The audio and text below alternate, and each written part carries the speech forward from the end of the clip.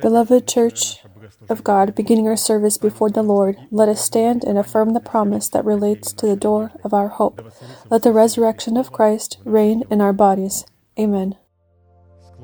Dear Heavenly Father, in the name of Jesus Christ, we are grateful to your holy name for this once again privilege to be in this place that your hand has outlined for the worship of your holy name.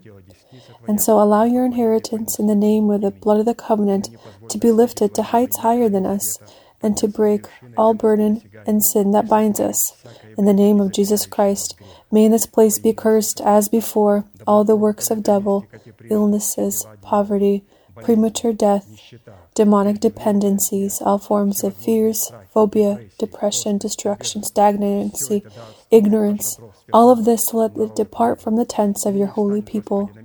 And stand, Lord, on the place of your rest, you and the ark of your greatness. And may your saints be clothed in your salvation, and may they rejoice before your countenance. Give us more from your Spirit. Fill us with your Holy Spirit, and allow us to find your holy countenance. We thank you that this service is presented in your divine arms, and we ask you to continue to guide it with your high and uplifted hand. Almighty God, Father, Son, and Holy Spirit. Amen. You may be seated.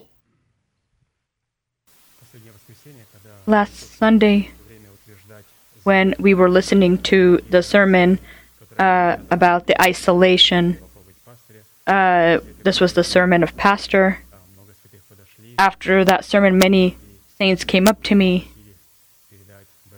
and asked Pastor to pass on a greeting to Pastor Arkady and Tamara and to tell them we love them, we are waiting for them. This greeting was passed on, and the response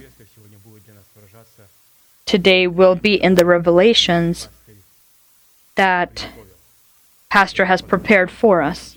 Allow me to read the greeting of our pastor in the format of the Word of God that will be for those who are a part of the narrow gate and have the virtue of the virtuous wife, or the good wife, the bride of the Lamb. Luke 24:44. And Jesus said to them, to his disciples, "This is what I told you while I was still with you. Everything must be fulfilled that is written about me in the law of Moses, the prophets, and the Psalms." And so that we as the participants of the body of Christ would share together with Christ the fulfillment of all that is written about him in Scripture, we will continue to study our collaboration with the truth of the Word of God and with the Holy Spirit, who reveals the truth in the heart. What do we need to do from our side so that we can receive the right to the power to put off our former way of life so that we can clothe our bodies into a new way of life? And this is taken from the book of Ephesians 4:22 through 24. You were taught with regard to your former way of life to put off your old self, which has been corrupted by its deceitful lusts, to be made new by the Spirit of your mind, and to put on the new self created by God in true righteousness and holiness. And to fulfill this decreeing commandment, we need to put three destiny-impacting, commanding, and fundamental acts into practice. These are to put off, be renewed, and put on. Fulfilling these three destiny-impacting, commanding, and fundamental requirements will determine whether we transform ourselves into vessels of mercy or vessels of wrath, or, more specifically, will our salvation happen that is given to us in the format of a seed, identifying the security deposit or deposit of our justification in the given to us salvation, where we need to turn the three above-mentioned acts into profit within the death of our Lord Jesus. Why? So that we can then receive it as a personal possession in the format of the fruit of righteousness. Otherwise, we will forever lose the justification that is given to us in the format of a deposit. Which is why then our names, which were written into the book of life when we made a covenant with God in the format of the given to us guarantee, will forever be blotted out of the book of life. In a specific format, we already looked at the process contained in the first two requirements. These are to put off and be made new, or be renewed, and have been studying the third, and that is to put on. What conditions we need to fulfill so that by the means of an already renewed mind we can begin the process of clothing ourselves into the power of the glory of our new person who is created according to God in Christ Jesus in righteousness and holy truth in Jesus Christ. Relevant to this, we stop to study the allegory contained in the 18th Psalm of David, where the Holy Spirit, with the wisdom and authority that He alone has, reveals the demands according to which we are called to collaborate our faith prayer with the name of God El Elyon, or God Most High. And this condition consists in us calling upon the Most High as to our God in our tight situation, in our difficult situation, when we are casting off the old man with his deeds. And so we call upon the Most High as to our God and proclaim the faith of our heart when we are in the circumstances of this hardship, proclaiming who God is to us in Jesus Christ, what God has done for us in Jesus Christ, who we are to God in Jesus Christ, and what do we need to do so that we can inherit all that God has done for us in Jesus Christ. We note that the given allegory is one of the most powerful and voluminous examples demonstrating the collaboration of our renewed mind as King David and the name of God Most High, and their violent conflict with our carnal mind in the form of King Saul and also with governing sin, who is our old person with his deeds. In its character, the prayer psalm of David contains 3 parts, where we see demonstrated an example of the character of our legitimate prayer, belonging to us as kings, priests, and prophets. First part identifies the state of the heart of David as a warrior in prayer, which is the required basis for the legitimate status of his prayer, belonging to kings, priests, and prophets. In this first part, the apostle showed us how we are to build an altar of ourselves. This identifies our motives. The second part opens up the consistency of legitimate prayer itself, which belongs to kings, priests, and prophets, which gives God the proper basis to deliver us in the image of David from the hands of all of our enemies. And so the consistency of legitimate prayer is the offering that is laid by us upon the existing altar. And the third part illustrates the prayer battle itself in an epic way, which is beyond the limitations of the typical human mind of man. This is already the offering process itself. When you have the altar, you have the offering, and now you bring this offering, the process of bringing this offering to the Lord. In a specific format, we already looked at the first part and stopped to look at the second part, which opens up the consistency of legitimate prayer in the 8 names of God Most High. Getting to know and confessing the power that is contained in the heart of David, consisting of the 8 names of God, allowed David to love and call upon the Lord who is worthy to be praised so that he can be saved from his enemies. And God, getting to know and confessing the truth that opens the power of his names within the heart of David, provided God with a legitimate basis to use the power contained in the capabilities of his names in battle against the enemies of David. And this is the Psalm, Psalm 18, 1-4. I love you, Lord, my strength. The Lord is my rock, my fortress, and my deliverer. My God is my rock, in whom I take refuge, my shield, and the horn of my salvation, my stronghold. I called to the Lord, who is worthy of praise, and I have been saved from my enemies. Together let us now repeat these 8 names of God. Lord, you are my strength. Lord, you are my rock. Lord, you are my fortress. Lord, you are my deliverer. Lord, you are my rock in whom I take refuge. Lord, you are my shield. Lord, you are the horn of my salvation. And Lord, you are my stronghold. May the Lord hear all of these words. May He confirm them within our heart and make us worthy of these names. This is the blessing that our apostle blesses us with. Our apostle Arkady every time we proclaim them. In a specific format, we already looked at our inherited lot in Jesus Christ, studying the power of the first 6 names of God, and stopped to look at the 7th name of God, the horn of our salvation. The mighty power and authority of God in His glorious name horn includes a very great wealth of semantics. And this is first, the sacral work that is being done in the temple of our body. The horn is the non-diminishing, unsearchable nature of the power of God in His strength. It is the eternal and unquestionable power of God over the living and dead. The horn is the power of the might of God to keep those that are condemned to death. The horn is the power of the might of God showing that death is unavoidable. The horn is the power of the might of God to perform judgment and righteousness by His servants.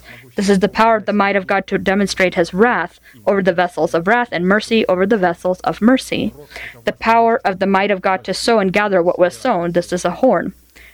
The horn is the power of the might of God to split and to separate. The horn is the power of the might of God to destroy and to construct.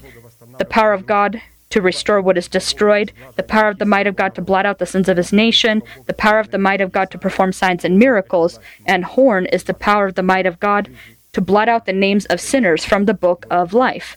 This is the richness or wealth of semantics that are present. You see all that might, and all this might He's put into His word and has shown it to us in His Son, a living person, His Son, Jesus Christ. He is the living written word in action. The Father has reflected Himself, identified Himself within His Son, who has grown the Word of God inside of Himself in the form of fruit. In Scripture, the name of God in the functioning meaning horn is used as a symbol of might and strength, which is military weaponry or armor.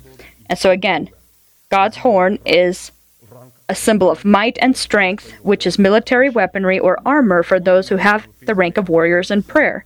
And as warriors in prayer, we are called to clothe ourselves into the given function of might so that we can successfully resist the organized powers of darkness who resist us to get in our way of fulfilling the will of God, both within our body as well as out of our body. As it is written, "Finally, my brethren, as be strong in the Lord, in the power of His might," Ephesians 6:10. Here Apostle Paul asks the saints to confess, "Lord, you are the horn of my salvation. How are you strengthened with the Lord and in the power of His might?" And all of this we needed to study and answer 4 classical questions. In what works, signs, and symbols do we see demonstrated the characteristics and qualities that the Scriptures ascribe the virtue of God in the functioning meaning of His name horn? Second, what functions in our relationship with God are the qualities contained in the name of God horn called to fulfill? Third, what conditions do we need to fulfill so that we can provide God with legitimate grounds upon which to show Himself in the accomplishment of our salvation in the function of His name horn? And by what signs do we examine ourselves as to whether God abides within our heart in the function of His name horn, and that we are clothed into the virtue of His name horn? We already studied the first question in 8 of its components and stopped to study question 2. Let's read it. Second question, what functions in our relationship with God are the qualities contained in the name of God horn called to fulfill?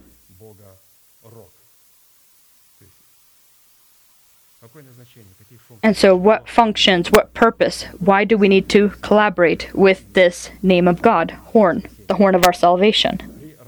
Studying the power of the first function in the purpose of the might of God within our heart, in the virtue of the name of God horn, we stopped on the 6th component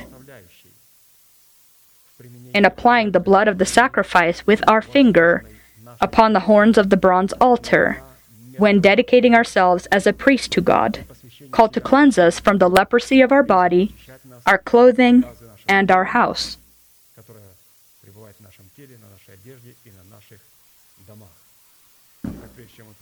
And so before we continue to look at leprosy, we need to understand that this is possible. You can be cleansed, be healed from this leprosy by confessing with our mouth. And confessing with our mouth is the finger that applied the blood upon the horns.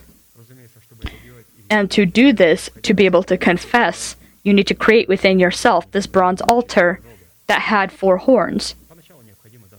First, you need to have within yourself bronze. Bronze is the judgment. So bronze altar, then came the golden altar, also having 4 horns. This is the might and power of God. And so you need to get to the golden altar from the bronze altar. And so if we first don't apply the blood upon the horns with our finger, that is with our confessions, and bronze, as Pastor explained, means that I'm dead to sin, and gold, that means we are living to God. In the bronze, at the bronze altar, we condemn something, so that at the golden altar, we live for something.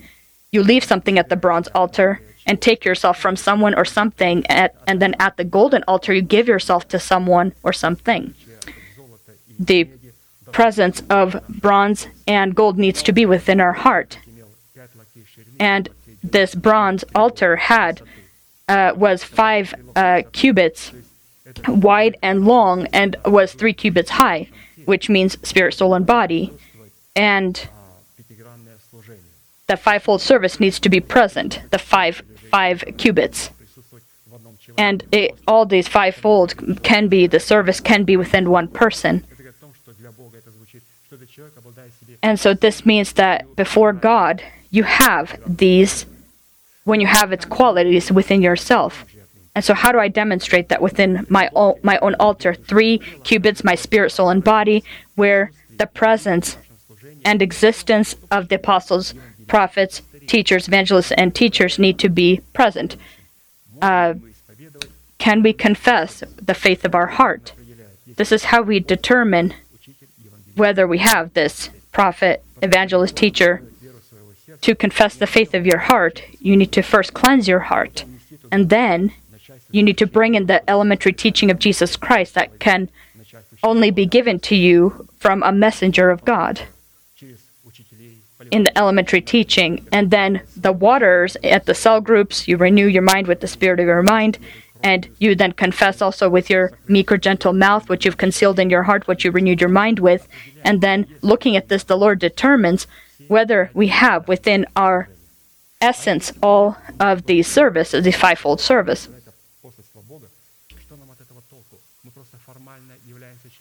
And so if we don't have the presence of these, then we may be formally members of the church, but we are excommunicated in God's eyes. Leprosy itself, in the midst of the chosen by God nation, is an ulcer that can appear upon the body of a person or upon his clothing or his house, which in Scripture is presented as vengeance for sin, the sin of the arrogance of the human mind that resists God and has the audacity to fulfill a function that does not belong to him. Regarding people that will end up leprous in Israel, God gave the command that their clothing be torn up, their head not be covered, and he needs to cover the area of his mouth and cry out, "Unclean, unclean," and he needs to live alone and live outside of the camp. Leviticus 13:45-46. Now the leper on whom the sore is, his clothes shall be torn, and his head bare, and he shall cover his mustache and cry, "Unclean, unclean."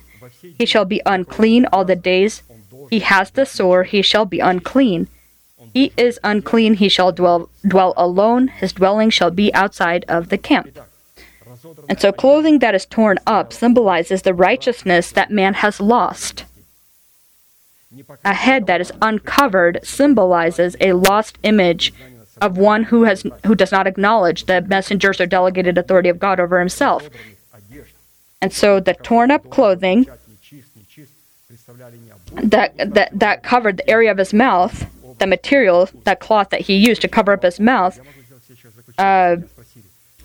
which the lepers were needed to use to shout, "Unclean, unclean," represent an undisciplined mouth of a man or the lost image of a meek or gentle tongue. And so you've lost your righteousness, the torn up clothing. You no longer acknowledge God's authority over yourself. This is an uncovered head, and you have an undisciplined mouth, a mouth that is not meek, not gentle. Although he may be formally a member of the church physically, but in God's eyes, he is excommunicated from the church because he lost righteousness. He lost his ability to acknowledge God's messengers, and this is a person that does not have a disciplined mouth or gentle mouth. To live alone outside of the camp of the nation is a symbol of a person who is excommunicated from the church or excommunicated from the body of Christ, although formally he is a member of the church. Within the body of Christ or within Jesus Christ, these three, which are plagued with the leprosy of sin, are presented together as one whole, identified within three functions. Therefore, leprosy, which has plagued one of the three areas, immediately spreads to all three of the areas. Therefore, we need to identify the essence of these three areas within our own essence, which make themselves known in the New Testament by those who are plagued. We have been studying leprosy able to plague. This is the first able to plague the body of the Israelites in the essence of the function of justification, given to us by the grace of God in Jesus Christ, which, dependent upon us reasons, is able to end up as a plague of the leprosy of sin. Justification given freely, received freely, can become leprous. We have been studying leprosy able to plague the garments of the Israelites as the function of the fruit of righteousness within our essence, grown by us from the seed of justification, which, dependent upon us reasons, can also end up as a plague of the leprosy of sin. And the third symbol of leprosy able to plague the houses of the Israelites as is the membership or partaking to the body of Christ within our essence, which, dependent upon us reasons, can also end up as a plague of leprosy of sin. Understandably, it is important for us to not only identify leprosy as in these three areas, but even more important, to specify the condition that, when fulfilled, will allow us to heal from the existing leprosy in these three areas. Not just to protect ourselves, but each one individually, we need to be healed from this leprosy, because we once were carnal and infants, and that means we have this leprosy, and we all are in need of healing of this spiritual leprosy so that it not spread within us. Studying the question, for what reasons is the received by us justification able to be plagued with the leprosy of sin? It's speaking of an Israelite who is plagued with sin, and what do we need to do to be healed from such a nature of leprosy? We came to the conclusion that our justification received by us by the gift of the grace of God in Jesus Christ is able to be plagued with the leprosy of sin when we refuse the given to us justification by faith in Jesus Christ and attempt rather with deeds of personal good work done by us in our service to God to again obtain this justification. First, to be healed from such a nature of leprosy, it is necessary for us to reject the concept of good works coming from the thoughts of our carnal mind. Doing so will allow us to restore the given to us justification in the redeeming sacrifice of Christ. And second, it is necessary to break all ties or relationships with people who continue with their own personal righteousness, rejected the righteousness given to them by God freely by faith in Jesus Christ. It is written, Galatians 5:4-5, "You have become strangers from Christ, you who attempt to be justified by the law, you have fallen from grace. For we through the Spirit eagerly wait for the hope of righteousness by faith." So for us to be healed from leprosy that plagues our justification, we need to first break our relationship with people who continue to remain in their own personal righteousness, to reject the concept of good works that is inspired by the flesh, what a person uses to earn his justification.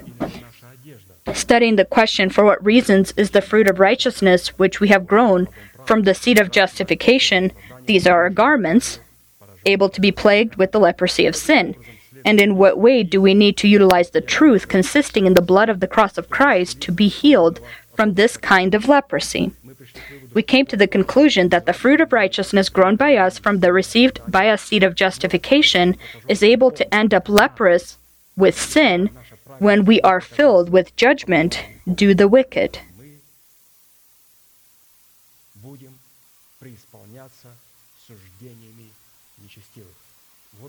And so this is where our righteousness can be plagued with leprosy. Job 36:16-17. Indeed, he would have brought you out of dire distress into a broad place where there is no restraint, and what is set on your table would be full of richness. But you are filled with judgment, do the wicked. Judgment and justice take hold of you.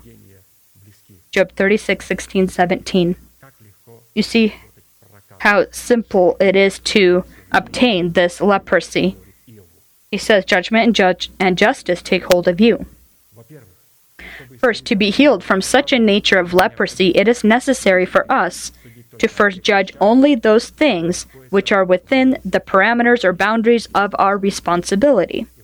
And second, execute written judgment of those things that are under our responsibility, consisting in the words of God, coming from the mouth of God, which are imprinted upon the pages of the Holy Scriptures, as well as within our heart.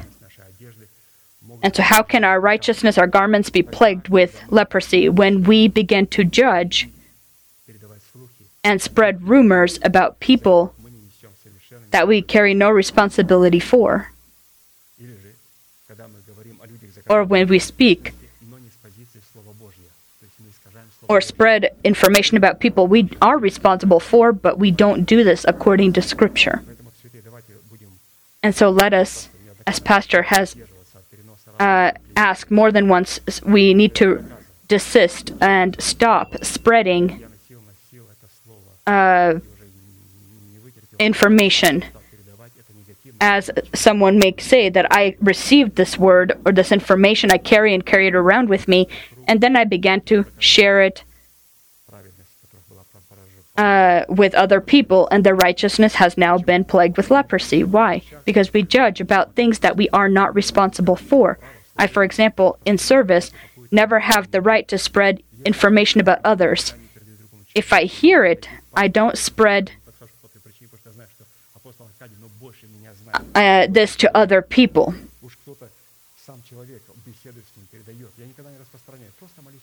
And so if I hear information, I just pray about this person so that my righteousness not be plagued with leprosy.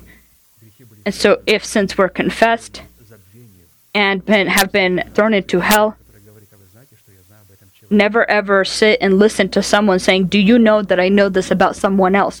Why? Because now you have been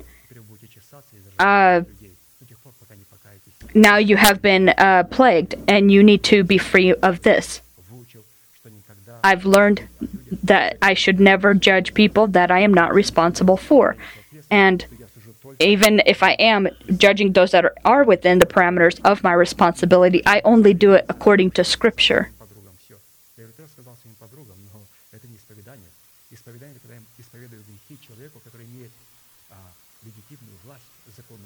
And so a person may ask, well, should I be confessing when I've already shared this information with a lot of my friends and told it to other people as well? And so I need to remain, again, in my own territory and within church. If anyone's within the territory of this church, there's only one we need to confess our sins to, Pastor Arkady, or one that he may have placed to be able to receive. In the case of myself, as a servant, to be able to do that. And so it is a plague and rebellion before God when you spread information, negative information about other people, even if it's true. Studying the question, for what reasons can our partaking to the body of Christ become plagued by the leprosy of sin? Here we're talking about leprosy that can be upon our house. And what do we need to do from our sides to be healed from this nature of leprosy? Our partaking to the body of Christ, or membership to the body of Christ, called to be our home, can end up plagued with the leprosy of sin if we, after finding the virtuous wife, will not possess the ability to correspond to the demands of her virtue, until we condemn our carnal state in the form of our spiritual infancy. Until we are within spiritual infancy, we're carnal men, we have this leprosy of sin, because we don't correspond to the demands of the virtuous wife. We don't correspond while we're still in spiritual infancy, while we're still carnal. This says what? That our house, it has leprosy. It's plagued with leprosy. But you don't need to immediately destroy this house. The Scriptures say that you just need to remove the stones that have that leprosy. and wait. If no other leprosy appears, you just put in new stones, replace them with new stones, and the priest will then come in and announce this house or proclaim that this house is now clean.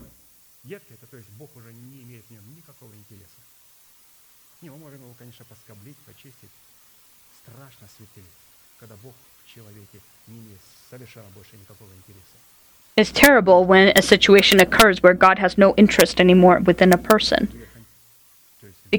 And this is like, for example, the sin of Lucifer.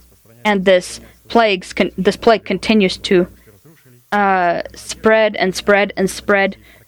And if garments are plagued, then that clothing typically was burned. And even if a person prayed attractive prayers before God, used attractive words or poetry, God didn't hear them because their righteousness has been plagued, has been lost. They don't have righteousness. They don't acknowledge God's messengers, and their mouth is not meek. And so that's why they were required to shout, "Unclean, unclean," so people heard that they were unclean. We are continually in the spiritual infancy. We are continually stumbling, being attracted by various winds of doctrine.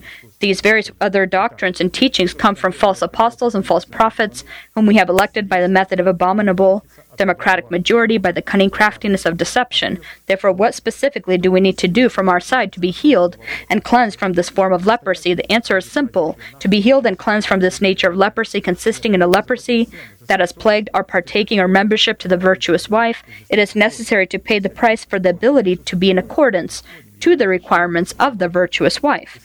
Looking at 16 virtues which the virtuous wife has, her worth is far above rubies. The heart of her husband safely trusts her, so he will have no lack of gain, since she does him good and not evil all the days of her life that are purposed for her by God. Therefore, she seeks, according to the book of Proverbs, she seeks wool and flax and willingly works with her hands.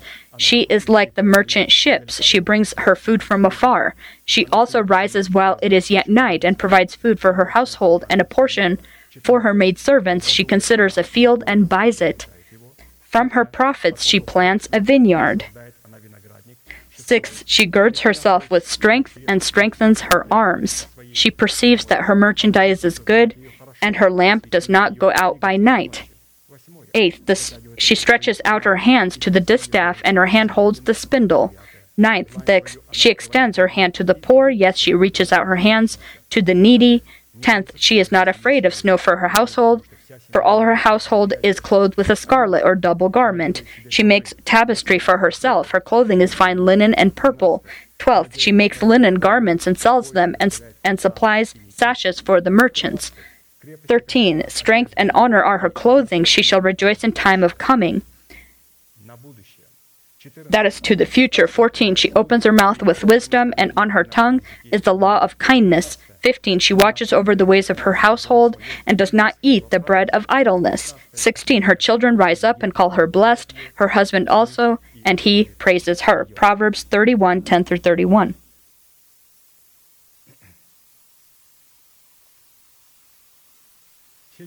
All of these virtues, by the signs of which we need to examine ourselves, that we have cleansed ourselves from the leprosy of sin by applying the blood of the sacrifice upon the bronze horns of the bronze altar, are elements of the fruit of righteousness grown by us in the Eden of our good heart, which are diluted one in the other, have an incredible balance with one the other, and identify the truthful nature of one the other. Considering that we are studying all of these virtues within the temple of our body, when we are looking at the husband, not just within the church, but these 16 characteristics of the virtuous wife, this church of Christ, we're studying within the temple of our own body. Why in the temple of our own body? Because we're talking about the leprosy that I can have when my house is not corresponding to God's house into which I come. And so all of these virtues, 16 virtues, we are studying within the temple of our personal body. And so studying the husband of the virtuous wife, this is our new person. who represents the interests of Christ in the form of our husband within the temple of our body. And so the husband we are reading, this is our new person, our spirit. The virtuous wife herself is our soul. Pastor recommended in his sermons recently that the virtuous wife is the church, but also here she symbolizes our soul, which we have lost in the death of our Lord Jesus when we died through the law for the law, and then reobtained our soul in the resurrection of Jesus Christ in a new form where she became able not to try to fulfill or attempt to fulfill the role of the new person, and has now the virtue. She now has the virtue of the virtuous wife. Our soul needs to have these virtues. Virtue or good work itself are the fruits of our spirit, produced by the tree of life within 12 months of the holy year, which we have grown in the Eden of our good heart by our collaboration with the truth of the Word, concealed within our good heart, and with the Holy Spirit revealing the significance of the true Word concealed in our heart. As it is written, "For we are His workmanship, created in Christ Jesus for good works, which God prepared beforehand that we should walk in them." Ephesians 2:10. This is written to those saints, to those Christians who have or possess this soul in the status of the virtuous wife. The virtuous wife, or a soul that has experienced the death of the Lord Jesus. We have it, or we need to have it, is more accurate. Therefore, if our good works are not the fruit of our spirit, grown by us in the Eden of our heart, then these are just typical works of the flesh, for which wrath comes upon the sons of resistance. Considering the fact that good or virtuous works is our purpose, which is elevated in rank of our calling, we conclude that virtuous works are 16 components, consisting in 3 primary requirements, identifying our firstmost or primary purpose, as well as our firstmost calling. These are the 3. I will remind us of them, and that Pastor has been teaching us, where all 16 of these characteristics are present. First, casting off of ourselves our old man with his deeds. Second, renewing our mind with the spirit of our mind. And third, clothing our body into the new person. If a person abides in these 3, they are present in him, he lives with them, then he can demonstrate these 16 characteristics of the virtuous wife. His soul will be able to demonstrate them. 8 of the qualities of the virtuous wife have already been elements of our study. We will shortly remind ourselves of them. First quality of a virtuous wife consists in her seeking wool and flax, and willingly working with her hands. To get wool from the sheep, it is necessary to shear the sheep with your own hands, which upon practice means to die for your corrupt thoughts and your desires. This is what it means to shear your sheep. The symbol of the wool growing from the body of a sheep are the works of the flesh, with which a person is trying to gain God's favor. At the same time, wool that is sheared off of the sheep is a symbol of us carrying the dying of the Lord Jesus within our body. 2 Corinthians 4:10, always carrying about in the body the dying of the Lord Jesus, that the life of Jesus also may be manifested in our body. Always carrying, Apostle Paul writes, and in another place he says, every day I die. He doesn't say it abstractly. We are always continuously carrying the dying.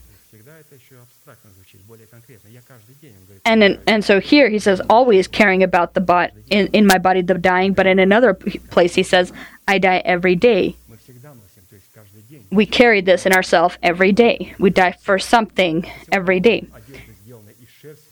Therefore, the symbol of handmade clothing of wool, which was worn by the priests on top of the linen layer, serving for them as a symbol of the fruit of righteousness, symbolizes a righteous person who performs righteousness.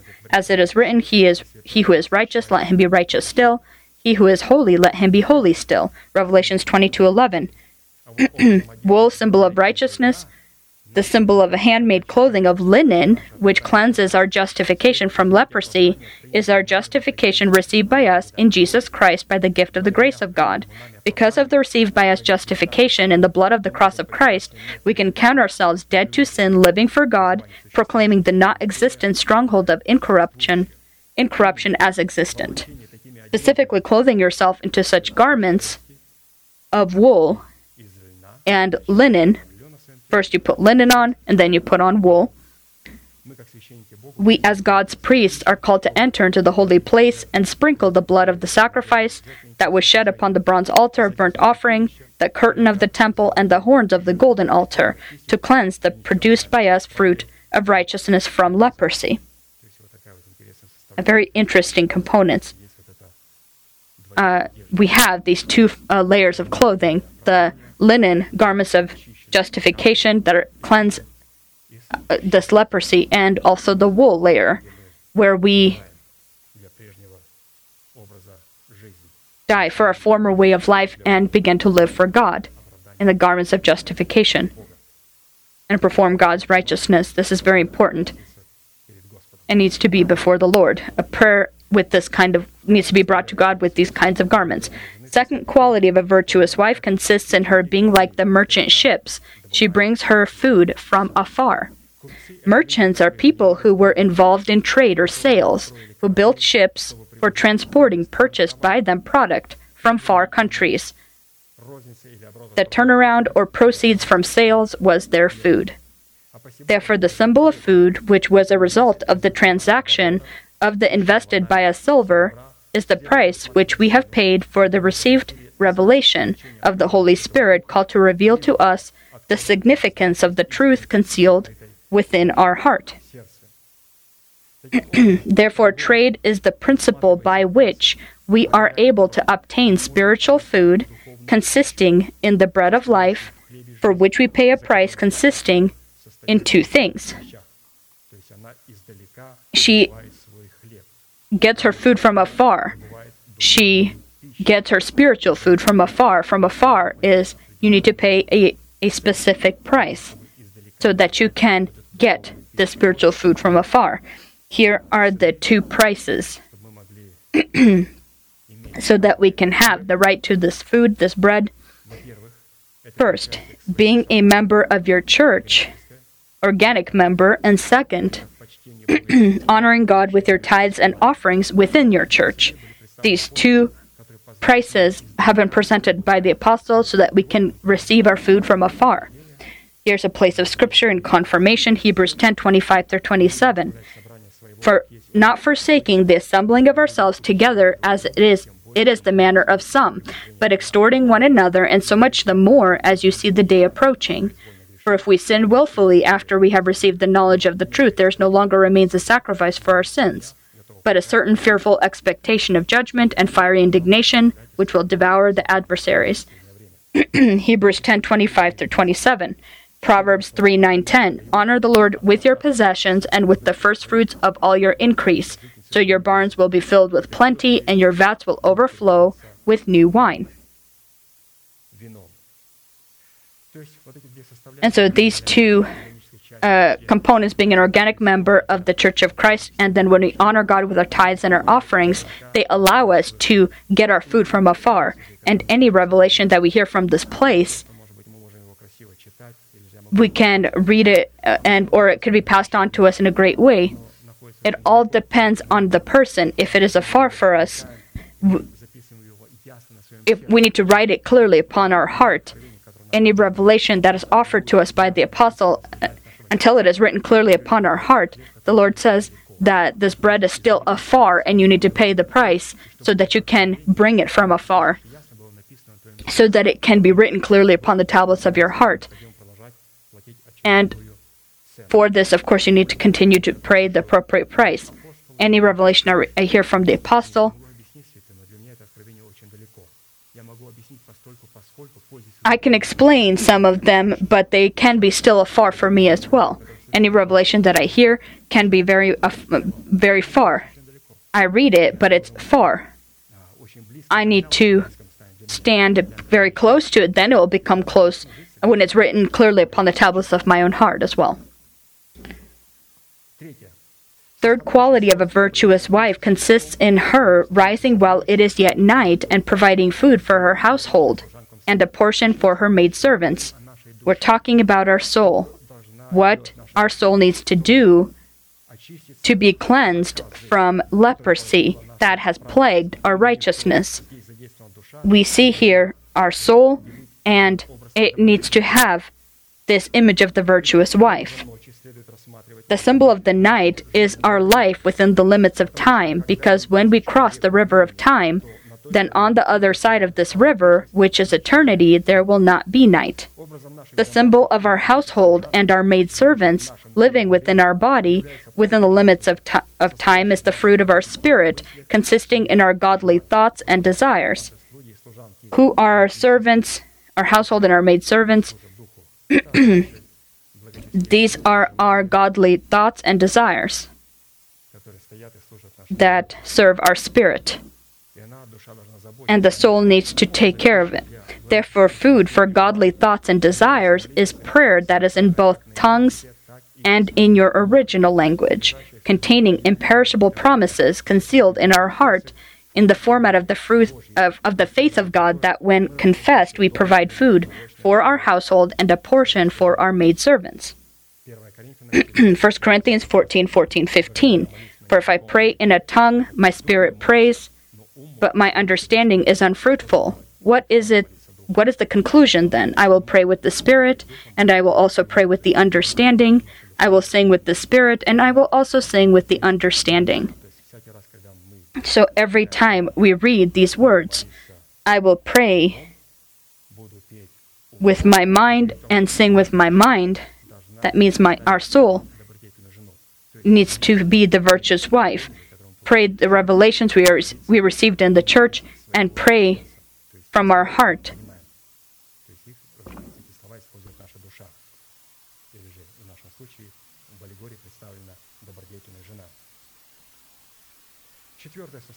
Fourth quality of a virtuous wife consists in her considering a field and buying it. Matthew 13:44. Again, the kingdom of heaven is like treasure hidden in a field, which a man found and hid, and for joy over it he goes and sells all that he has and buys that field. The field is our body. The treasure hidden in our field are the oath promises of God, given for our body, which belongs to the door of our hope, consisting in its adoption by the redemption of Christ. And so the field that has this treasure is a body that has within it the revelations, the promises at the door of our hope. This field, you can ask the question, how many Christians in churches have this field that have these promises of God in them?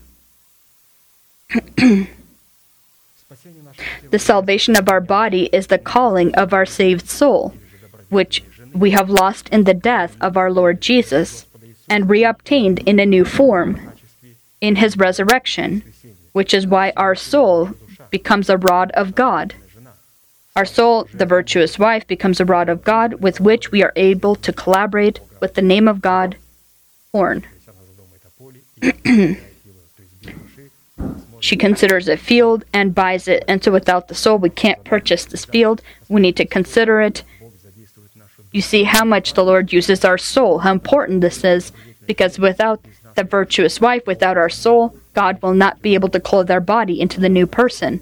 Let us remember, we need to deny our former way of life, cast off, and after that, be renewed by the spirit of our mind.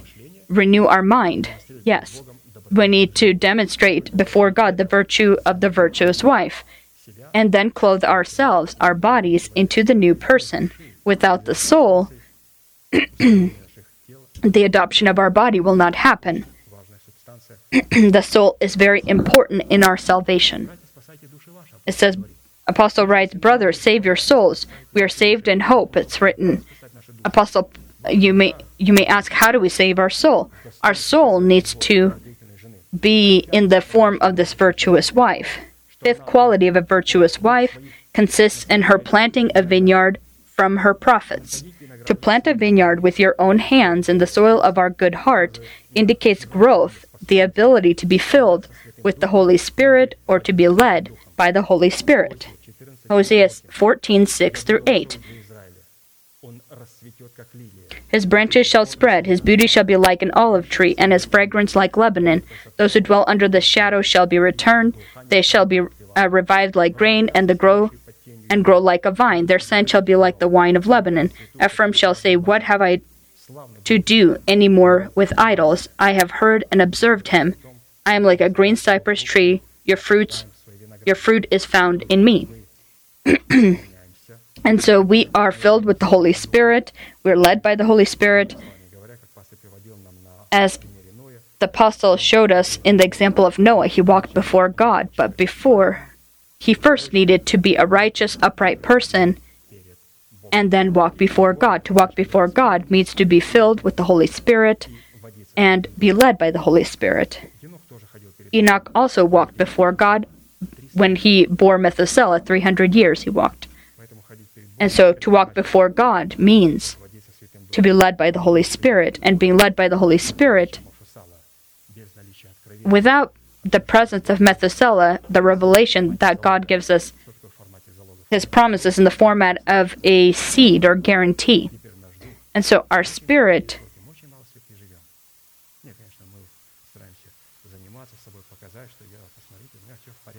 And so we don't live a very long life here on earth. Of course, people try to stay in shape and continue to be as healthy as possible. But as it is, people don't live a very long time on earth. And so within this time that is given to us, we need to obtain our soul in the death and have it go through the death of the Lord Jesus, and then afterwards save our body with the soul. If our soul does not obtain the virtue of this virtuous wife, then all will be lost, including the spirit. Sixth quality of a virtuous wife consists in her girding herself with strength and strengthening her arms. Here it's referring to the girding of the loins of your mind with the strength of the truth, which is concealed in your heart by confessing them with our gentle or meek mouth. The verb gird means to discipline your mind so that it abide in the fear of the Lord. To strengthen the arms of your spiritual person means to meditate about the law of the Most High and to pray in tongues. 1 Peter 1:13-16. Therefore gird up the loins of your mind, be sober, and rest your hope fully upon the grace that is to be brought to you at the revelation of Jesus Christ, as obedient children, not conforming yourself to the former lusts as in your ignorance, but as he who calls you is holy, you also be holy in all your conduct, because it is written, Be holy, for I am holy. 1 Peter 1:13-16. And so that is how she strengthens the arms strengthens her arms. And this is how she girds herself up with strength and strengthens her arms. Here we're reading this place of Scripture, and so one truth comes from another truth, or flows from another truth. The messenger who gives us this word, this is a great work.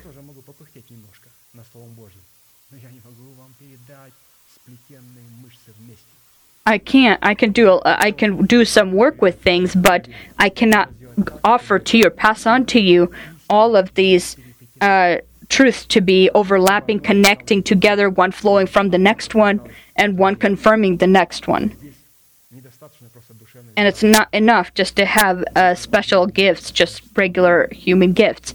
You need God's delegation in this case. Seventh quality of a virtuous wife consists in the fact that she perceives that her merchandise is good, and her lamp does not go out by night. Perceiving that her merchandise is good means to be nourished by curds and honey, so you may know to refuse the evil and choose the good. Isaiah 7:15, curds and honey he shall eat, that he may know to refuse the evil and choose the good. Our lamp, which are born from God's Spirit, not going out by night, means that we are abiding in the first love when it comes to God. The first love for God is the state of our heart, focused more on listening to the preached word than offering sacrifices. And we're focused on producing fruit and not practicing of spiritual gifts.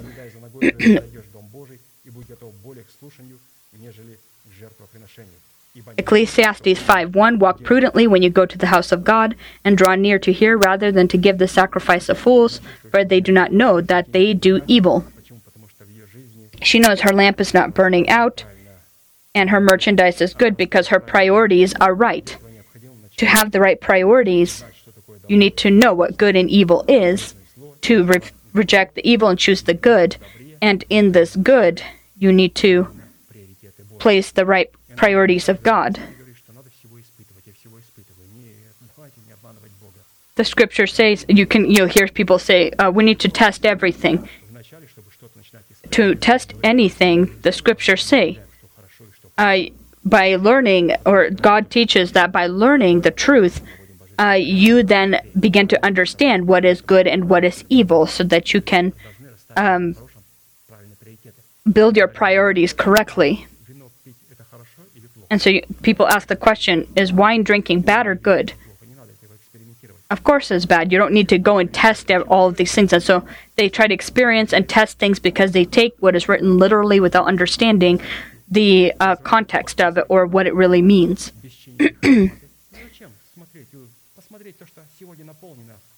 Look at what the churches today are filled with. Why do you need to experience? Look at what people do in other churches. That should be sufficient.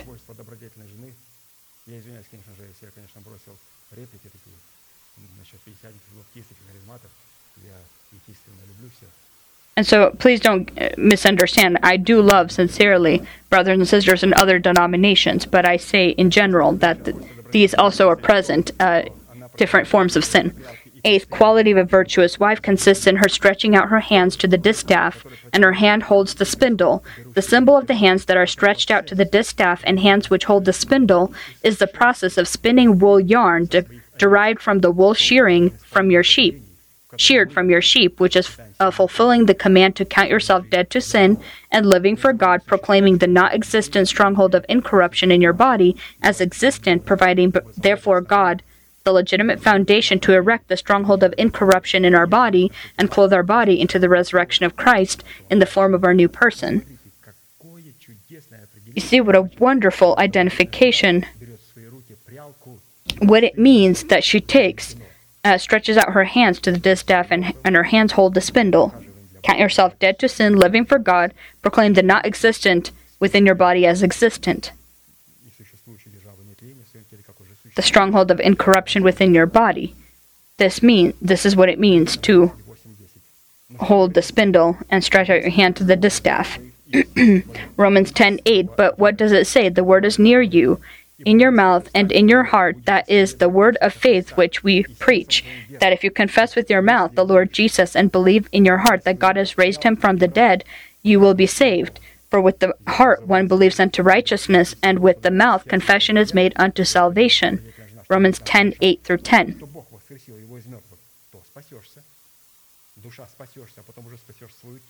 And so if you confess with your mouth the Lord Jesus, believe in your heart, then your soul is saved. And it's presented to us here, this distaff and spindle. Ninth quality of a virtuous wife consists in her extending her hand to the poor. Yes, she reaches out her hands to the needy. Deuteronomy 15:11. For the poor will never cease from the land. Therefore I command you, saying, you shall open your hand wide to your brother, to your poor and your needy in your land. Deuteronomy 15:11. This is our soul. Looking at the virtuous wife, we are looking at the reasonable and will abilities of our soul, lost in the death of the Lord Jesus and reobtained in his resurrection. The land in which we are called to extend our hand to the poor and needy is our body. The poor and needy living within our body is our new person, who completely depends upon the reasonable and will abilities of our soul. Therefore, extending your hand to the poor and reaching out your hand to the needy is to present the thoughts of God, identifying our godly thoughts and desires and the quality of our gentle or meek tongue that is in use at or the disposal of our spirit. Psalm 143, 3 through 8. How all of this happens. We need to stretch out our hand to the poor and needy, and the one that is poor and needy is our spirit. He is in need, and our soul needs to stretch out its hand to the spirit. Let's look at this allegory. For the enemy has persecuted my soul. He has crushed my life to the ground. He has made me dwell in darkness like those who have long been dead. Therefore my spirit is overwhelmed within me. My heart within me is distressed. My heart within me is distressed. My spirit is overwhelmed. I remember the days of old. I meditate on all your works. I muse on the works of your hands. I spread out my hands to you. My soul longs for you like a thirsty land.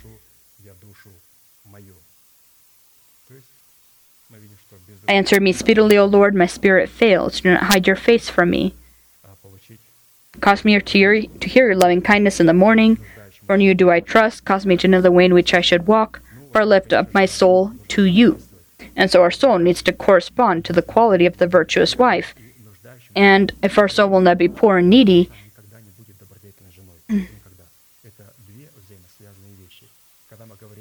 and so when we say that our soul becomes a virtuous wife, it has died in the death of the Lord Jesus and resurrected. That means the soul has submerged into death, and being submerged into death, it becomes also poor and needy, or is a broken spirit. And the virtuous wife, they work together in union. 10th quality of a virtuous wife consists in her not being afraid of snow for her household, for all her household is clothed with scarlet, or clothing of 2 layers.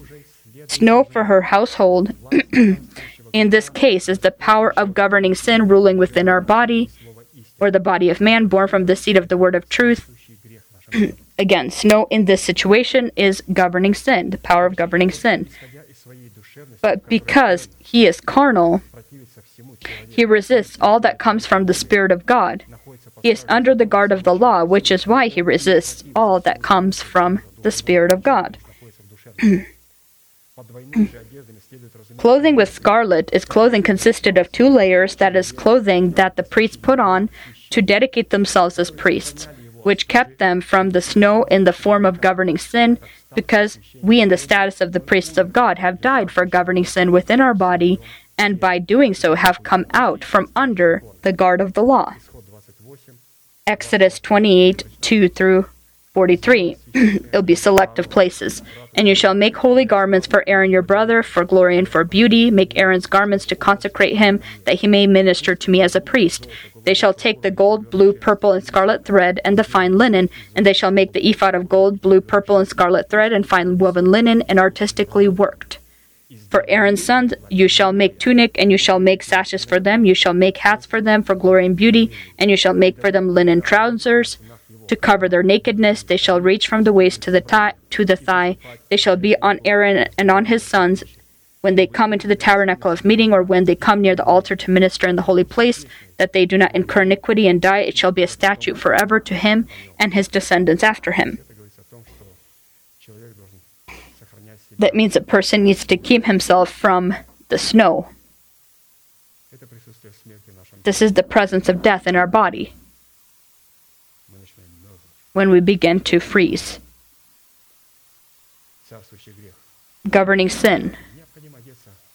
It is necessary to have these 2-layer garments, those linen and wool layers.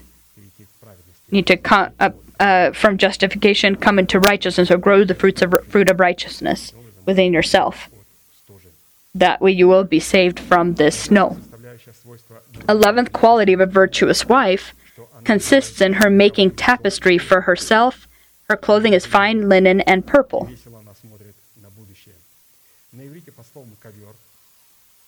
In Hebrew, tapestry, referring to the adornment of a bride, in the form of a beautiful covering which is in the ancient world was used during wedding ceremonies to cover the head of the bride. And Isaac went out to meditate in the field in the evening, and he lifted his eyes and looked, and there the camels were coming.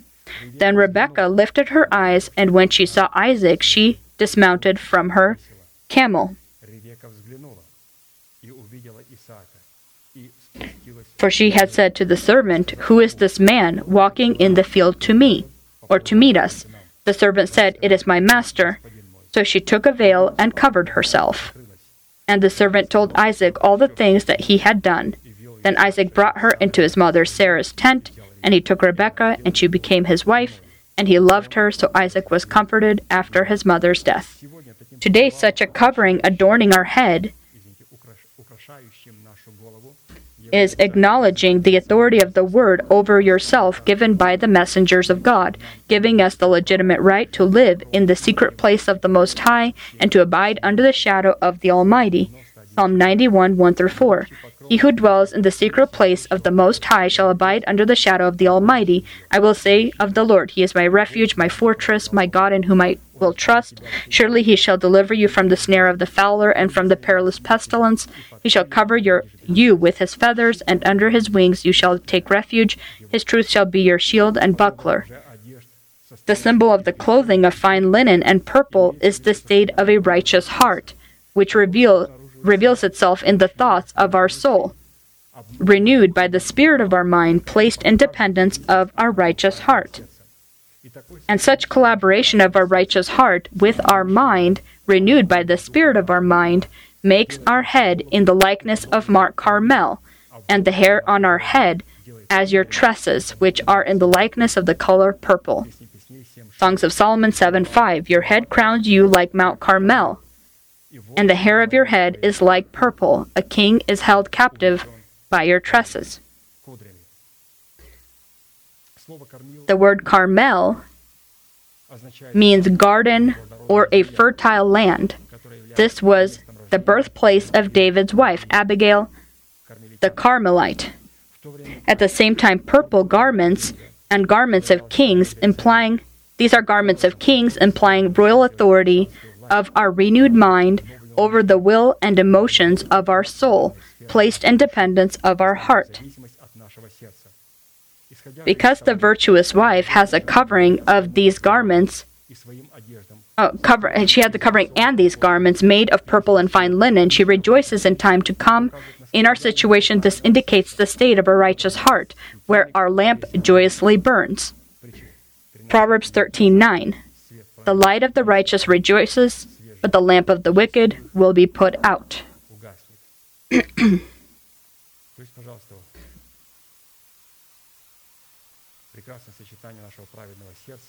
An amazing collaboration of our righteous heart with our mind. Very important. The collaboration of linen and purple, which allow the virtuous wife or our soul to look to the future joyously. And this linen and purple is the state of our righteous heart. And the purple color, our renewed mind. Purple is the color of kings. When our mind is in the form of a king, that means our soul has been renewed with the spirit of our mind. And so when it says linen and purple of our soul, that means we have a righteous heart. Our spirit and purple, we have a renewed mind. And these two together allow us to look to our future with joy.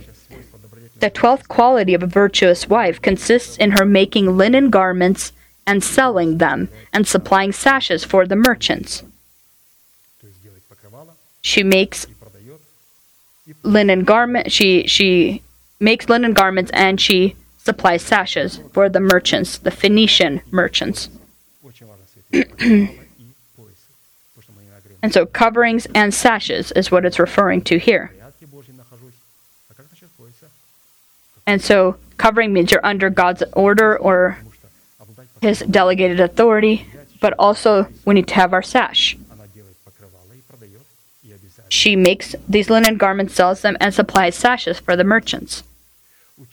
Considering that the Phoenician merchants are the reasonable abilities of our soul, renewed by the spirit of our mind, then the symbol of the linen garments as coverings that the virtuous wife makes and sells to the Phoenician merchants and supplies with these sashes. She supplies the merchants with these sashes also. And so these coverings that she makes and sells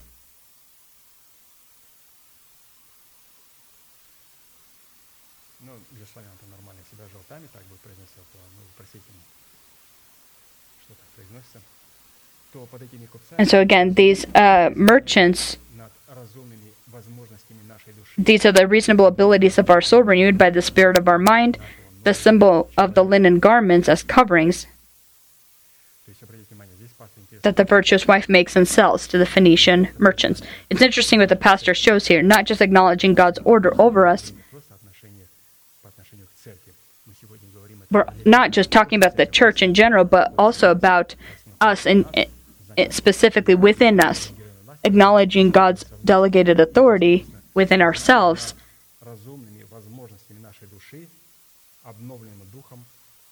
And so these coverings that she makes and sells is acknowledging the authority of the mind of our new person over the reasonable abilities of our soul, renewed by the spirit of our mind. The symbol of the sashes, which the virtuous wife sells to the Phoenician merchants, is the discipline or the girding of the reasonable abilities of our soul with the truth, with the elementary teaching of Christ concealed within our heart. Colossians 3:8-11. But now you yourself are to put off all these anger, wrath, malice, blasphemy, filthy language out of your mouth. Do not lie to one another, since you have put off the old man with his deeds, and have put on the new man who is renewed by in the knowledge according to the image of him who created him, where there was neither Greek nor Jew, circumcised nor uncircumcised, barbarian, Scythian, slave or free, but Christ is all and in all.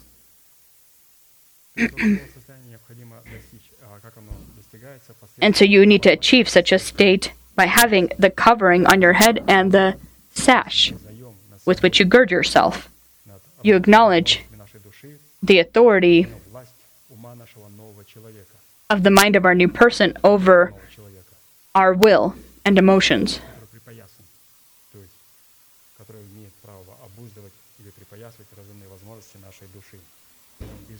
And so without the ability to discipline the reasonable abilities of our soul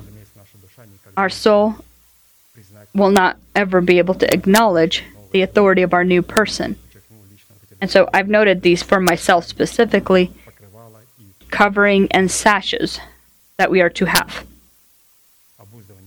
The disciplining and girding of our reasonable abilities and acknowledging the authority of the power of the mind of our new person over ourselves. If we have these, then if we have these in ourselves, we will also be acknowledging God's messengers and his delegated authority within the church itself. 13th, the quality of a virtuous wife consists in strength and honor being her clothing. She shall rejoice in time to come. The symbol of clothing, of strength and honor, is our membership to the body of Christ, presented in Scripture in the strength of Zion, which is the perfection of beauty. Psalm 50, 1-3. A psalm of Asaph. The mighty one, God the Lord, has spoken and called the earth from the rising of the sun to its going down. Out of Zion, the perfection of beauty, God will shine forth. Our God shall come, he shall not keep silent. A fire shall devour before him, and it shall be very tempestuous all around him. Because the virtuous wife, due to her covering and her garments, consisting of strength and honor, is able to rejoice in time to come, in our situation, this indicates the state of our righteous heart, in which our lamp burns brightly. Again, this place, the light of the righteous rejoices, but the lamp of the wicked will be put out. Proverbs 13:9. And so our lamp will burn joyously or brightly. and the beauty that is in Zion, the perfection of beauty.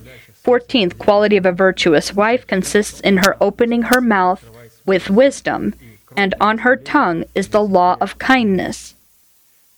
Her kind tongue are lips that are disciplined with the truth, concealed in the heart of the virtuous wife, which is elevated in rank of the wisdom of God.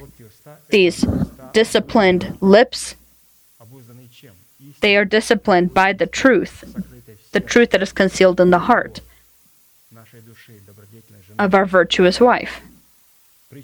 Proverbs 15:4, a wholesome tongue is a tree of life, but perverseness in it breaks the spirit. Proverbs 15:4. Therefore the law of kindness consisting in wisdom coming from the mouth of the virtuous wife is contrary to the leprosy of rotten or nasty words coming from the mouth of carnal people, plaguing with the leprosy of sin their body as well as their membership or partaking to the body of Christ. Ephesians 4:29. Let no corrupt word proceed out of your mouth, but what is good for necessary edification, that it may impart grace to the hearer. And so she opens up her mouth with wisdom, and there's the law. If we have this virtuous wife, then we will discipline our tongue and not allow ugly words to come. To discipline your tongue, it's possible when we have the bridle, the elementary teaching of Christ. When we don't have the truth with which we can discipline our tongue, then we will not be able to discipline our tongue because our bridle is missing. Ugly words are not just bad words that are passed on. Ugly words are also words that a person confesses but does not believe with his heart. These are not the possession of his own heart. 15th quality of a virtuous wife consists in her watching over the ways of her household, and she does not eat the bread of idleness. Idleness is carelessness, laziness, futility, emptiness, uselessness, or worthlessness. Therefore, idle people are people trying to live off another or off someone else, and using those that are close to them to benefit in their greedy goals. However, in this given situation, it is referring to the form of such a nature of idleness where a person ascribes to himself the revelations of the messengers of God, when at the same time not acknowledging their authority and therefore eat the bread of idleness. Claiming for themselves the revelations when a person does not actually acknowledge the person giving the revelations. John 13:20. Most assuredly I say to you, he who receives whomever I send receives me, and he who receives me receives him who sent me. Therefore the price that needs to be paid for the bread of life, in the format of the preached word of the messengers of God, is acknowledging their authority over yourself and be obedient to them. Acknowledge the authority that is placed over us and not try to determine what is good and evil with your own mind.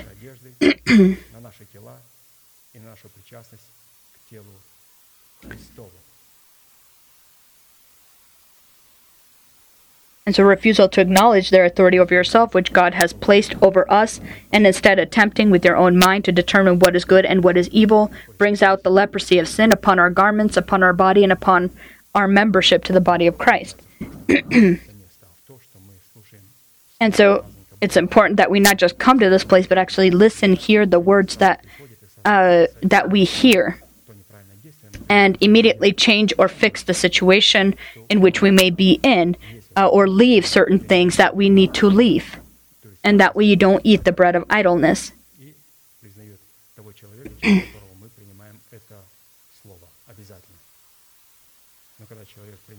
And so by doing these things, you acknowledge that you receive God, the words that are given to you.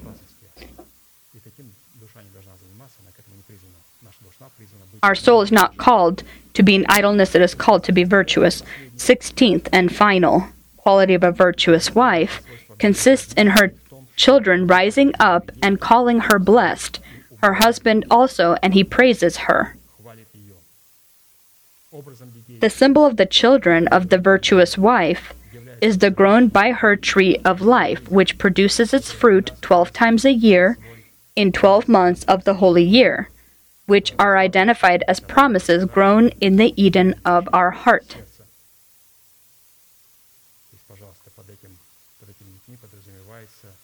And so these children are the fruit. These are promises that have been grown in the Eden of our heart. It's not possible to grow these promises not having grown the fruit of the Spirit. Not possible to be as Satan saying, thank you for the promises, but not our promise is grown together with our fruit. If the fruit stops, then the promise does not grow either. Here the apostle showed it very interestingly in our children, that the children bless her. This is our fruit, the fruit of our spirit, that identifies specific promises that are grown in the Eden of our heart. All of these promises need to be grown together with the character of Christ within us. Therefore, the phrase, her children rise up and call her blessed, her husband also, and he praises her, means that the promises grown by us in the Eden of our heart will be erected in our body in the stronghold of incorruption, due to which they become our blessing. At the same time, our husband, in the form of our new person, symbolizing our good conscience, symbolizing our worship, and symbolizing our intuition, rises in the power of the resurrection of Christ and makes our thoughts, words, and actions good ones. And so, it's not just the Holy Spirit that can hinder our prayer. Our spirit, in the form of our new person, who represents our worship, intuition, and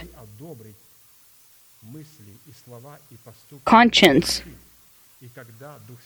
And so when the Holy Spirit, the cooperation of our husband, our sacred person with our soul, then the thoughts and words that have the right motives then reach the Father, the Heavenly Father. And so the fruit of our Spirit, demonstrated in the character of the Spirit of Christ and erected within the resurrection of Christ, is contrary to the works of the flesh, which is leprosy upon our clothing, upon our body, and upon our membership to the body of Christ. And so, amen. Let us pray, and may we be blessed in this prayer. Let us bend our knees or our heads, however who is comfortable, and we will thank God for the word that Apostle Arkady has passed on to us, and we will pray and thank him for receiving this food from afar and that it become ours. Let us pray.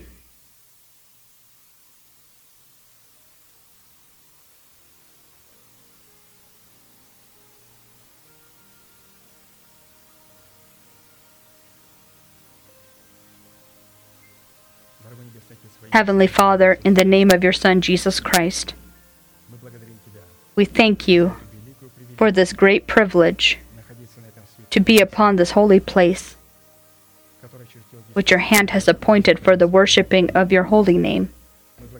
We thank you that upon this place has been attacked more than once by enemies to take it from your people, but you have shown your mercy.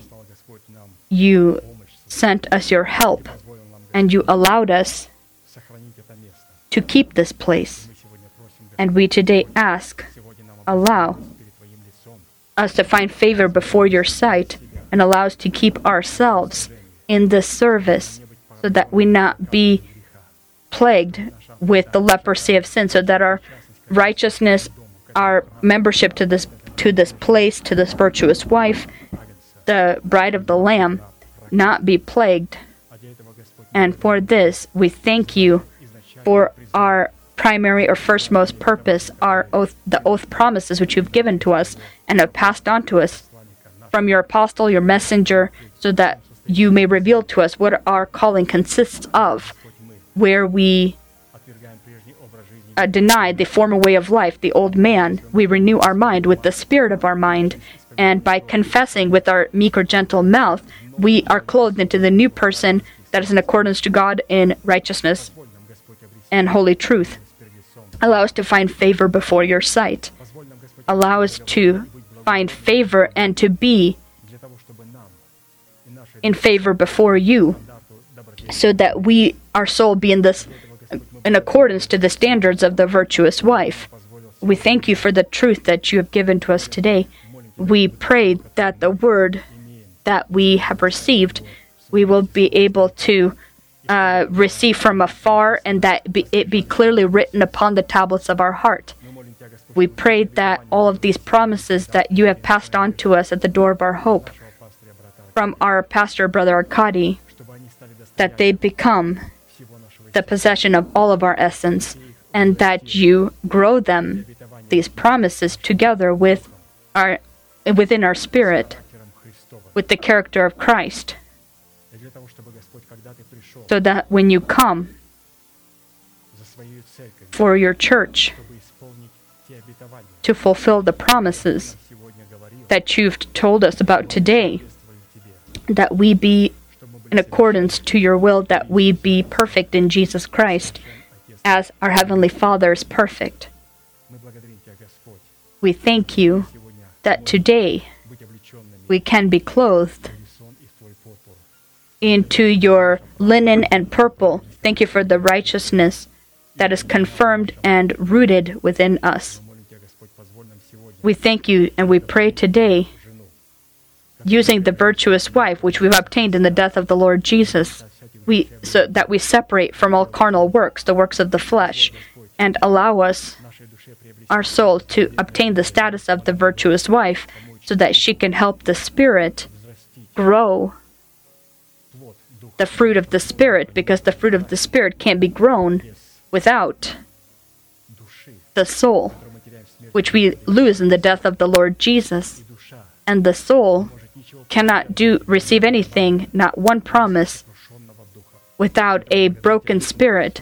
And so I thank you that in the death of the Lord Jesus, our spirit, it has been submerged and has become broken, and has obtained the status of the needy and poor, and also our soul that obtains the status of the virtuous wife, that together they can now grow by the confessions of our mouth and our good thoughts, the confessions of faith, those promises that you have placed upon our account in Jesus Christ.